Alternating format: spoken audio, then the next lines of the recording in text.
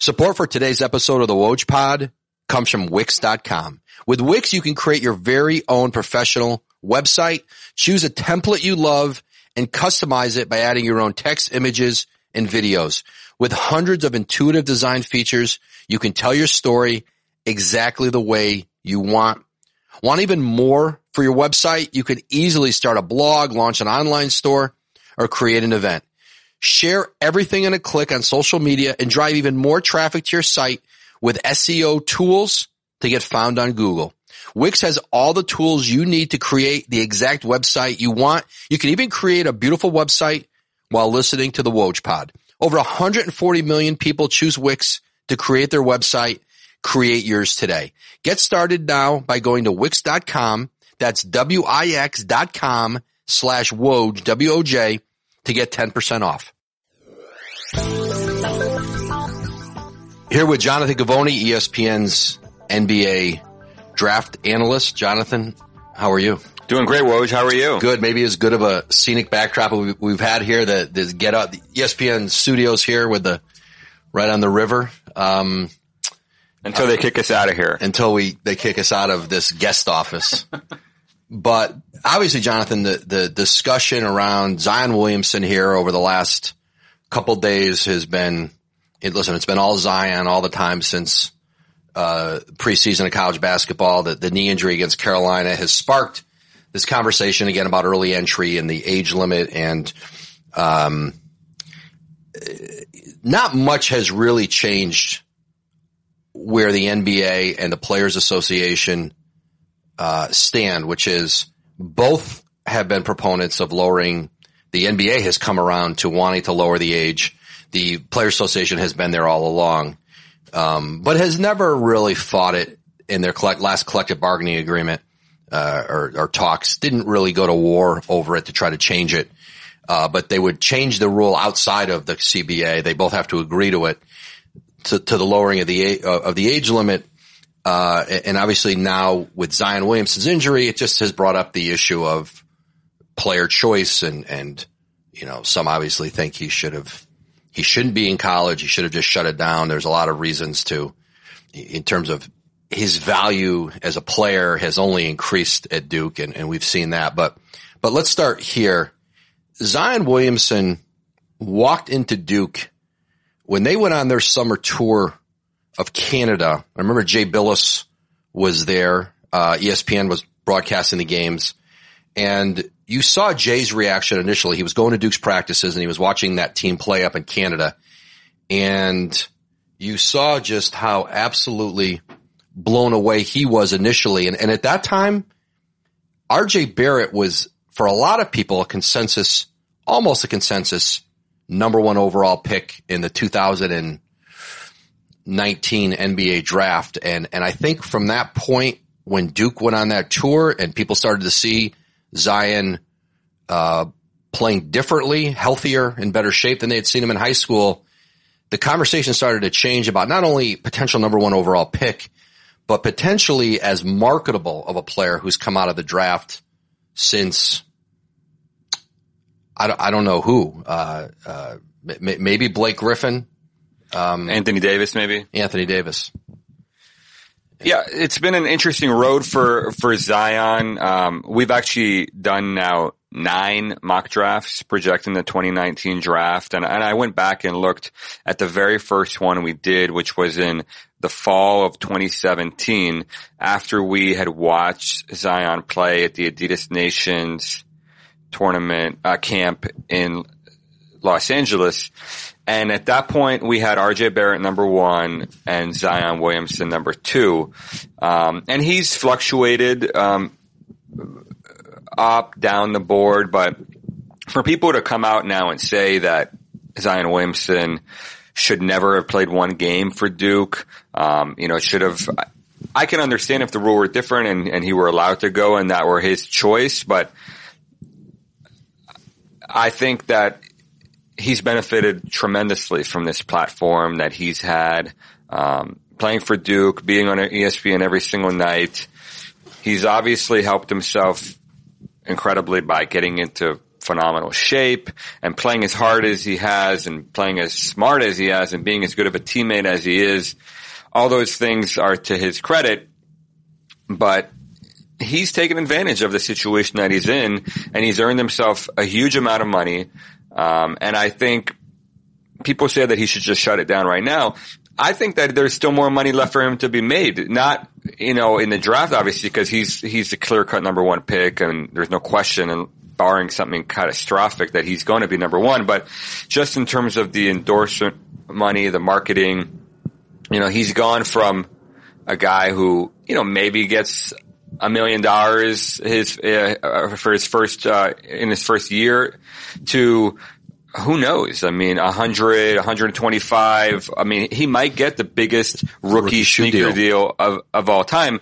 And so, blowing out the shoe on the night of the biggest, most anticipated college game of the season. And only made him more famous. Yeah. And it made the shoe element to it even more.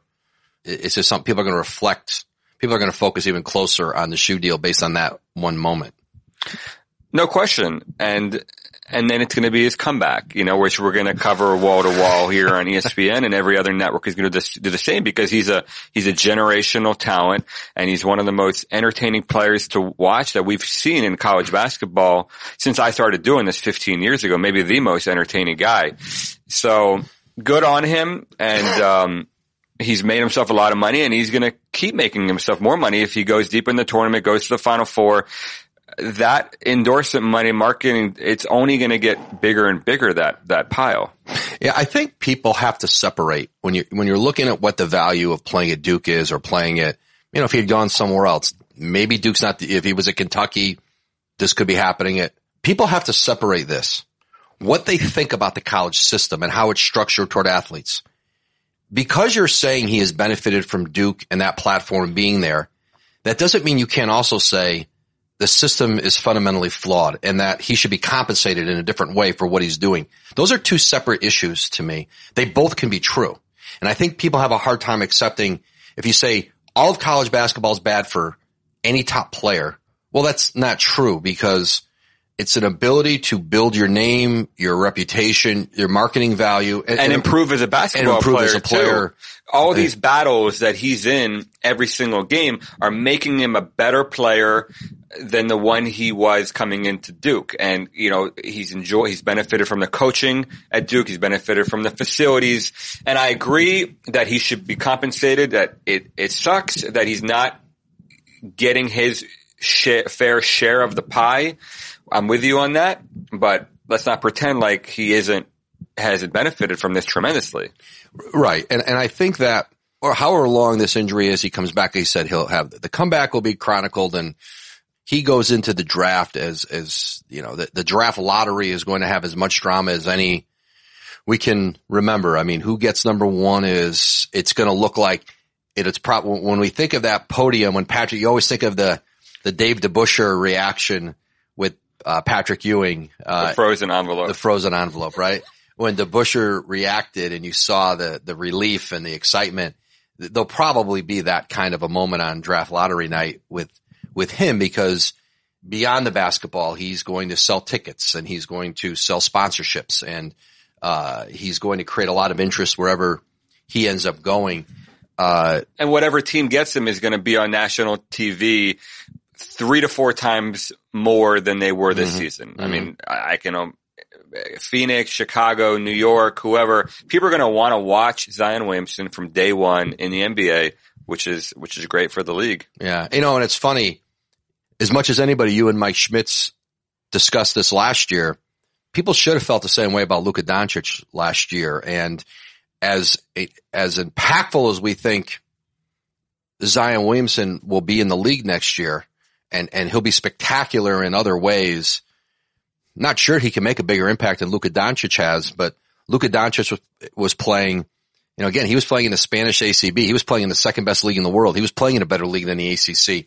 And people didn't necessarily some people didn't want to believe what they were seeing with him there, or they just weren't looking closely enough, because this was a player with great star quality. He ends up not going at the very top of the draft. He's traded in third to fifth, from the third to fifth to the third slot in the draft. But Zion comes into this draft with all of that. And now, of course, what we're looking at is a league and a players association that are talking about lowering the age. The league has been there for some time now about lowering the age to 18. They want some concessions from the players association. The players association have not been inclined so far to agree to what the league wants. Two in particular issues have stood in the way of an agreement on the lowering to 18 that would go into effect in 2022. One being participation in the draft combine on some level among players, that they have to show up, and that's to be negotiated. They don't expect all these guys are going to play, but to show up and go through, whether it's go through some interviews with teams, get weighed, get measured, do some basic medical stuff, meet with the media. Some players have not gone at all. Some have gone and done limited. That one's easily negotiable. I felt people on both sides have told me we can get that one done. The bigger issue is the medical, is the league wants, and the teams really want this. And the teams have really pushed Adam Silver on finding a way that every team can get some level of medical information on any player they want. In an ideal scenario, you have a player come in, your doctors get to give them a physical, your doctors get to really examine them, you get to know who you're drafting and their body and what the risk reward is on a player. At the least, they would like, even if there was a league-wide physical a player does, and then the teams would have access to that. What goes on now is agents are able to keep medical information from certain teams that they would prefer to steer a team away from. If there's a team in the top of the draft or somewhere around where they're picking who they don't want their player going to for lots of reasons, usually it's built around the quality of the organization, the belief that whether it's front office, player development, coaching, ownership, if they feel it's a bad situation for their player, that he's not going to prosper, develop in it, they want to keep him away. It's less to do, I think, and I think it's less to do than ever with market size. I think people want their players to go where they have the best chance to blossom. An agent can't keep a team from drafting a player, but he can make it a little harder for them to pull the trigger on it. That's the agents do not want to give up that leverage they have. They feel that's the only control of the draft process they really have. And so they've had and the union has stood up for them. That's the one that has to, and I think eventually they're going to get there in some level. I think we're going to get to 18. But that's kind of where this thing stands right now. 100%. I still think that it's going to be a process, though, getting there, just because I'm not sure how on board all these different parties are with the fact that going back to 18 is good for them. For example, the players themselves, I don't hear that they feel like this is some hot button issue that they are really passionate about, that they, oh my God, we need to get all these teenagers in the league right now to come take our jobs. So that's going to be one problem that the union has. So they're not going to be very inclined to make any concessions at all, because we already know what the NBA stance is. The NBA has said we want to eliminate the age limit. So it's hard for you to say that on one hand and then come to the union and say, okay, we want to do this, but we need you to do A, B, C, and D for us. The union's going to say no. If you want to eliminate the age limit, let's eliminate the age limit. We're not giving you private medical information. There's no chance for that. We're not giving you more control over a player's future than you already have. And on the other hand, you have the teams who, from what they're telling me, at least, in the assistant GM, director of scouting, director of player personnel realm, even GMs I talk to tell me, we're not all that enthusiastic about going back to high school gyms. We like college basketball right now the way it is, where we can evaluate a player for 6 months. We can go to practices. We can see how he does against high-level competition. They're worried that players are going to shut down their high school senior year to try and steer themselves to certain situations and teams. And so I wonder, how unified the teams are with the league office itself, and, whether something happens, the board of governors meeting where the owners come to Adam and say, hey, we're not, unless the union really makes these concessions that we want, we're not interested in eliminating the age rule. So I agree with you. It will get resolved eventually, but I do think it's a little bit of a longer path than the conversation is indicating right now. Right. And the league has changed. I mean, Adam Silver has changed course on this. The league has, there was talk. Listen, it was just a few years ago. They were still talking about wanting to make the league older and wanting to push, instead of lowering it, where you couldn't go out until after your freshman year, essentially. They wanted to push it another year, and you'd have to stay for 2 years. It's not a bad system that's in place right now for the NBA teams, because this is a farm system for them, and the cream rises to the top, and mistakes get avoided year after year because we see, okay, well, this guy who was a top 10 recruit is not quite as good as we thought he was. Maybe he needs to stay 2 or 3 years and become a better player. And so I don't know how quickly they're going to want to change it. Today's episode of the Woj Pod is brought to you by SeatGeek. Getting tickets online can be far too complicated with hundreds of sites and varying levels of reliability. It's simply hard to know who to trust. SeatGeek pulls millions of tickets into one place, so you can easily find the seats you want for a price you're willing to pay. There's nothing quite like being there in person, and SeatGeek will get you closer to the action for a great value. SeatGeek is designed to make your ticket buying experience easier than ever by searching multiple ticket sites and grading every ticket based on value. SeatGeek helps you immediately identify the best seats that fit your budget. Plus, every purchase is fully guaranteed, so you can shop for tickets on SeatGeek with confidence. Make SeatGeek your go-to ticket source for everything from sports and concerts to comedy. In theater, I've got the SeatGeek app on my phone, and it is by far the easiest way I found to shop for tickets. March Madness is coming. If I want to get seats to see my Bonnies in the Atlantic 10 tournament, to see any one of the great college championship tournament games, finals, they're all there on SeatGeek. And best of all, my listeners get $10 off their first SeatGeek purchase. Just download the SeatGeek app and enter promo code WOJ, W-O-J, today. That's promo code WOJ for $10 off your first SeatGeek purchase. SeatGeek, life's an event. We have the tickets.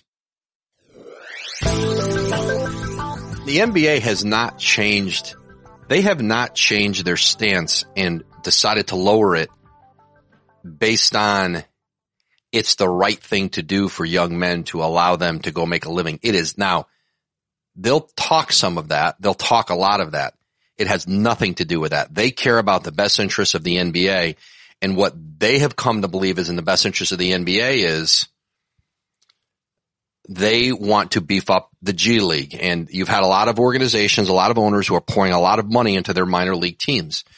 And they would like to get TV deals beyond the games being on Facebook Live. They would like to have some stars come through town, some recognizable names to come through these teams that would put people in seats and make it, if not profitable, at least not a money loser. And some organizations would like to have, they would love to get a player in their organization a year sooner than have him in college basketball. Some think that's a benefit for them. Some don't. But this is largely about, because most of the guys who are going to come out of high school and go right into the league, they're going to the G League. They're not ready to play in the NBA. Zion Williamson is once in a decade, however we want to.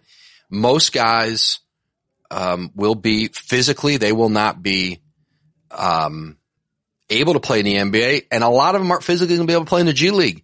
A lot of them physically at 18 years old are going to be overmatched by the guys in their 20s and guys who played in Europe and come back, or guys who bounced around but are physically, who are men, and they're going to struggle there. And so that's the reality of it. But the league wants, this isn't about freedom of choice and everybody has a right to make a living. Like, there's age limits on everything. There's age limits in the NFL. There's age limits on getting your driver's license. I mean, like, It's about money, like everything at the end of the day.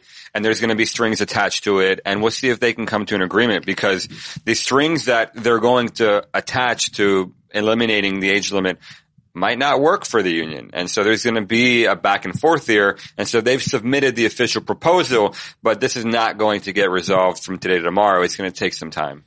And you touched on it.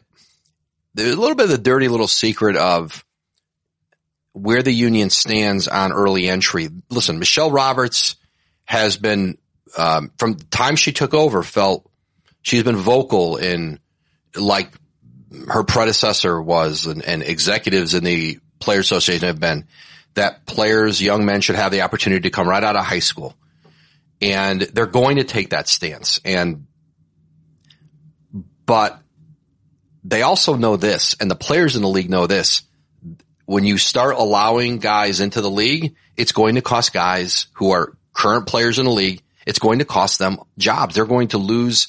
There's a lot of players in the NBA right now who aren't going to sleep as well at night, knowing that if we're letting high school players in, these are going to become developmental spots on the team's roster where, we have to roll the dice on the potential and talent of this young person. We saw it, 2 decades ago when players could come out, and that guy who's 32, 33, 34, who is that veteran leader who still has a role on a team, can be ready to come in and play, but is also a good influence around.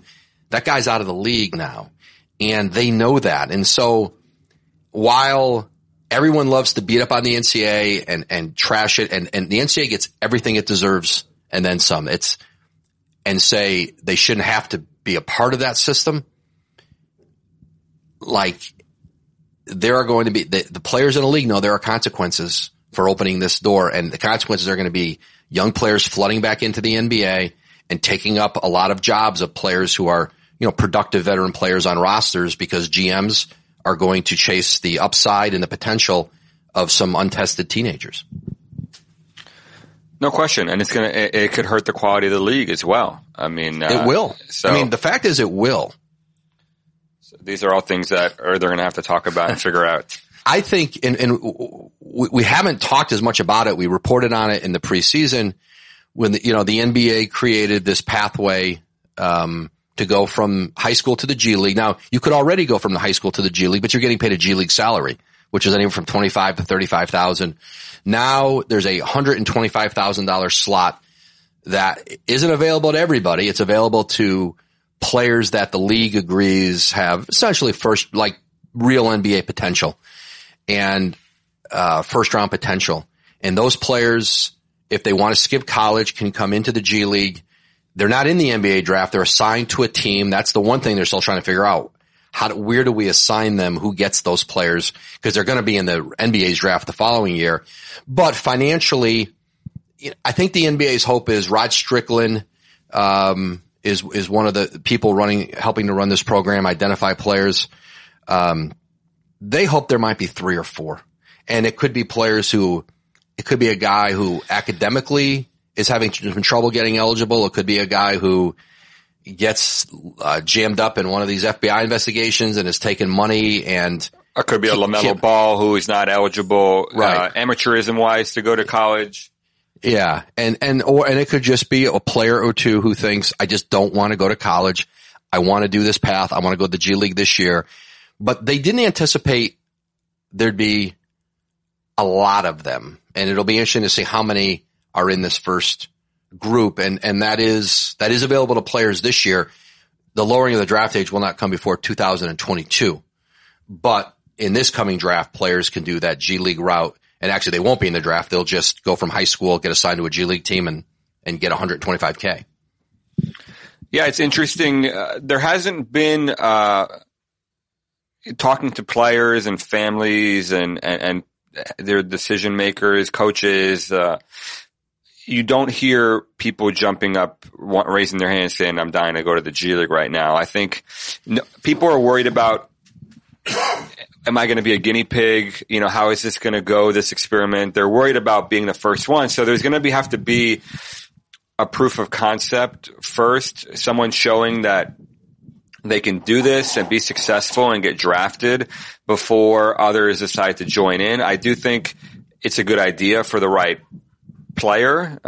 You're not going to get the same exposure that a Zion Williamson gets at Duke, but there are numerous guys who were top 10 recruits last year that aren't doing that great in college. Quentin Grimes, Nasir Little. And so there's always a flip side to that too, where, college doesn't always work out perfectly for everybody. And so, maybe in an NBA type offense with better spacing and, more of a willingness to develop a player as opposed to just trying to win games, maybe these guys would have looked better. It's hard to say. I mean, we're all, in hindsight, geniuses, but so it'll be interesting to see how this is going to play out. I do think it's a long-term play for the NBA. And like you said, they're not going to freak out if they only get a couple of guys this first time around.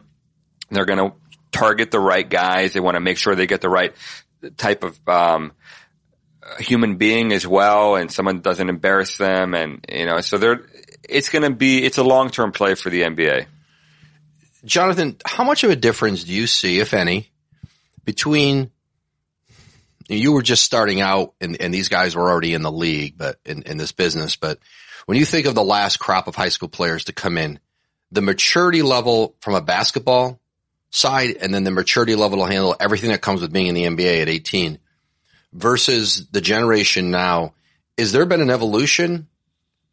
Are guys more prepared to handle all the other stuff that comes with being in the NBA, or never mind physically being able to compete? Has that grown with time? Have we seen even a regression based on, like, where do you think the game is in terms of these guys being able to handle this? Are they more prepared than Kobe and Jermaine O'Neal and Lenny Cook and Kevin Garnett, the group that we saw in the 90s? I do. I think that AAU has improved dramatically over the last 10 years. What Nike has done with the EYBL and also Under Armour and Adidas, making games more competitive. And then USA Basketball has done a phenomenal job of getting players in earlier and earlier and, instilling the fundamentals of the game in them, teaching them how to play unselfish basketball. Kids are smarter now, they're more prepared. They're not as goofy as they were. They understand the value they have, branding and marketing, social media. So, I think that the trainers have played a significant role in this too. All these guys are getting up hundreds of extra shots every day, and they're coming in more polished and they're taking care of their body. And so I do think that players are more prepared now for college and eventually the NBA than they were 10, 15 years ago. I do wonder, the thing that has changed, you use the word brand, and I hear it all the time. Players coming out who barely even have a game yet, who barely even have an identifiable skill that leaves us convinced they will have a career in the NBA. And as much the people around them, parents, any number of people who might be around a player, there is such a focus on the marketing aspect. There are very few players who still really make an impact in marketing. It's still a handful. And yet so many more come into the league thinking that's coming with it. And there's a long way to go for a lot of these guys. And I do think that has become an issue for like the agents trying to recruit these guys and make promises that many of them can't keep.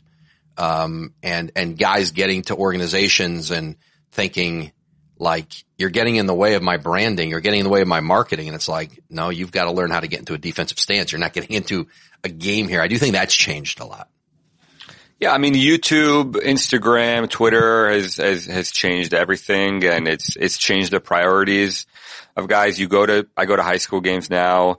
For example, Brewster Academy, every time they play, there are 30 guys lined up on the baseline filming, waiting for Jalen LeCue to have a breakaway dunk, which they'll immediately put on social media and YouTube, and it'll get, hundreds of thousands, if not millions of hits. And I think that's difficult for the players because the amount of attention that they garner now, the followers on Instagram and everything that comes along with that fame, it can be tough to handle for a kid who's 16, 17, 18 years old. And then it is hard for a coach says, hey, you have to play defense, like, they said, well, defense doesn't get me on Instagram. Nobody makes a highlight reel of, other than Mike Schmitz, of a guy, defensive slides. And so, but I do think that once these guys get to the NBA, they realize, what it really takes to make it. I mean, part of that is being competitive, winning games, doing all the little things. And so I think guys grow out of that eventually. Today's episode of the Woj Pod is brought to you by Harry's. There is nothing like a Harry's shave, closeness, the smooth feel on your skin, that comfortable glide of the blade. Harry's separates itself from every other razor you're going to use. There's nothing like a Harry's shave.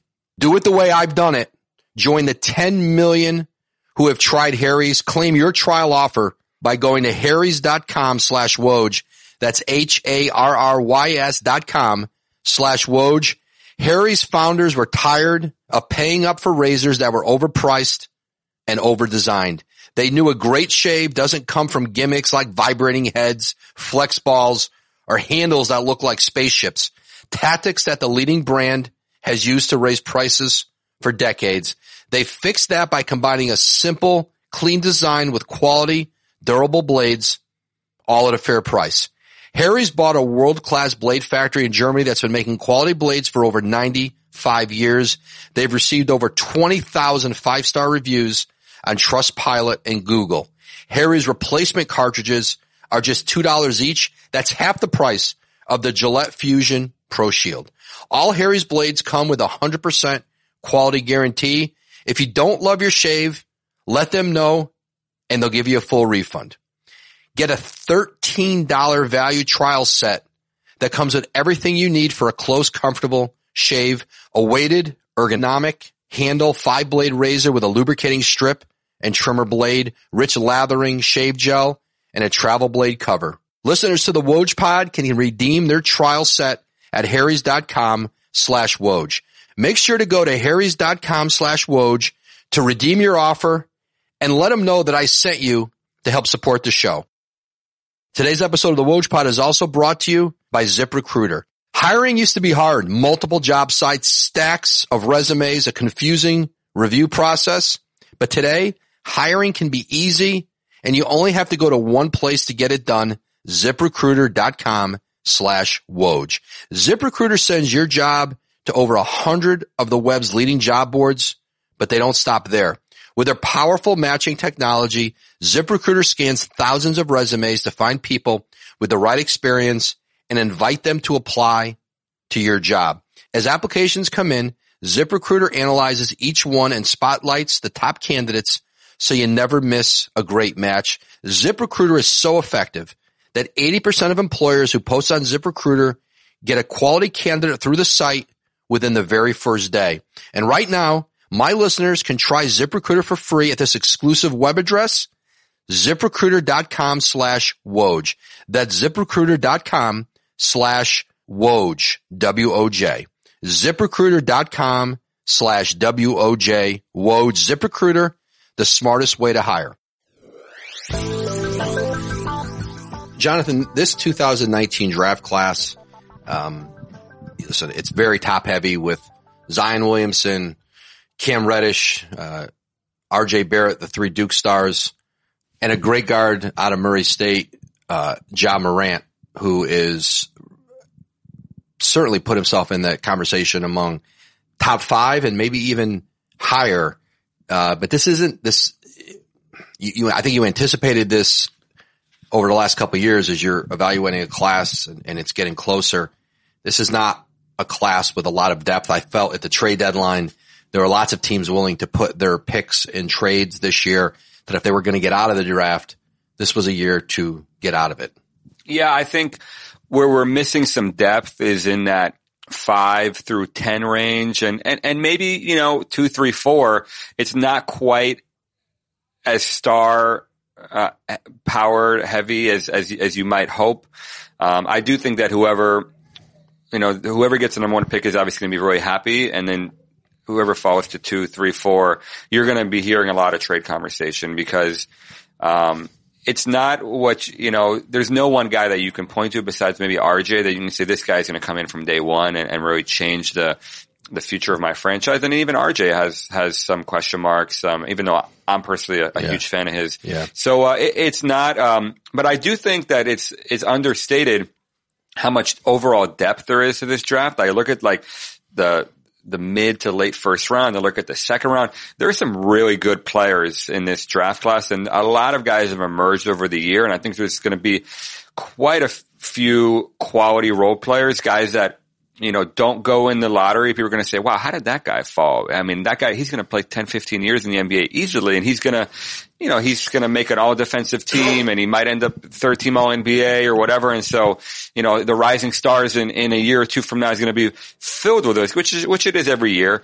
So I do think overall it's a pretty good draft. Just, you wish that there were 2 or 3 more names there in that top 10 that you could really point to. You mentioned RJ Barrett, and what I've loved about him and his dad, Rowan Barrett, who played at St. John's back, in his college days and has been a key figure in Canadian basketball, over the last decade plus.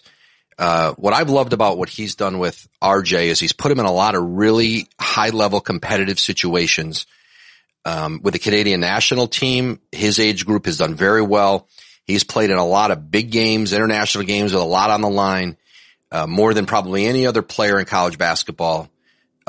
He's not just rolling in off of the AAU circuit where you're playing 4 or 5 games in a day at times or at different events. He's been in situations with a lot of meaning. He's also put him, he would take him and bring him into cities and play, brought a lot of toughness to his game. A lot of definition to it. And I think, listen, if RJ Barrett wasn't playing with Zion Williamson, you might be seeing, if he was playing somewhere else, it would be built around him. You might be seeing him do even more. But I wonder with Williamson out for however long he's going to miss with Duke, is it more Cam Reddish than RJ Barrett, the one who can start to remind people of all the things he might be able to do and maybe improve? He's had to play off of Zion and is there more Reddish could show with Zion out that might, improve the way people look at him? He can, and that process started in the Duke Carolina game. I mean, Reddish had one of his best games this season. But I don't want to make excuses for him. I think he should have been showing things all year long. I mean, the fact that he's shooting 39 and 40% from 2-point range, that's on him, and so I would like to see him be more aggressive. And let's see now how, playing college basketball for 3 months. I mean, what does he take from that, and how much is he able to show over the next few weeks, going to the ACC tournament? But, he still has a lot left to prove, but I mean, his talent is really high. I mean, he's 6'9". He can handle the ball. He can pass it. He can shoot off the dribble. He's got great instincts on defense. Is he the athlete we thought? Probably not. In terms of creating his own shot, finishing around the basket, everything's off 2 feet. And so there's, is he going to be your best player from day one in the NBA? I mean, I think that's pretty clear that he won't be, but he's a really talented kid and he fits the NBA right now. And there's, and the hope is he continues to get better to better. And I think we'll see more from him. Like you said, with Zion out, he has no choice now but to step up, and which he should have been doing all along. But, definitely this is a chance for him to improve his stock. Jonathan, we'll be talking a lot more Zion Williamson, a lot more Cam Reddish, RJ Barrett, and a host of others between now and the June draft. But glad we got together today, and I know I'll see you soon, man. Thanks, Woj. This is great. Thanks for listening to this episode of the Woj Pod. A big thank you to our guest today, ESPN's NBA Draft Analyst, Jonathan Givony. Remember, you can subscribe and listen to new and archived episodes of the Woj Pod wherever you get your shows. You can find us on Apple Podcasts, radio.com, or wherever else you listen to pods. And of course, a big thank you to our sponsors, SeatGeek, Harry's, ZipRecruiter, and Wix.com. Be sure to support them the way they support us here at the Woj Pod We'll catch you next time.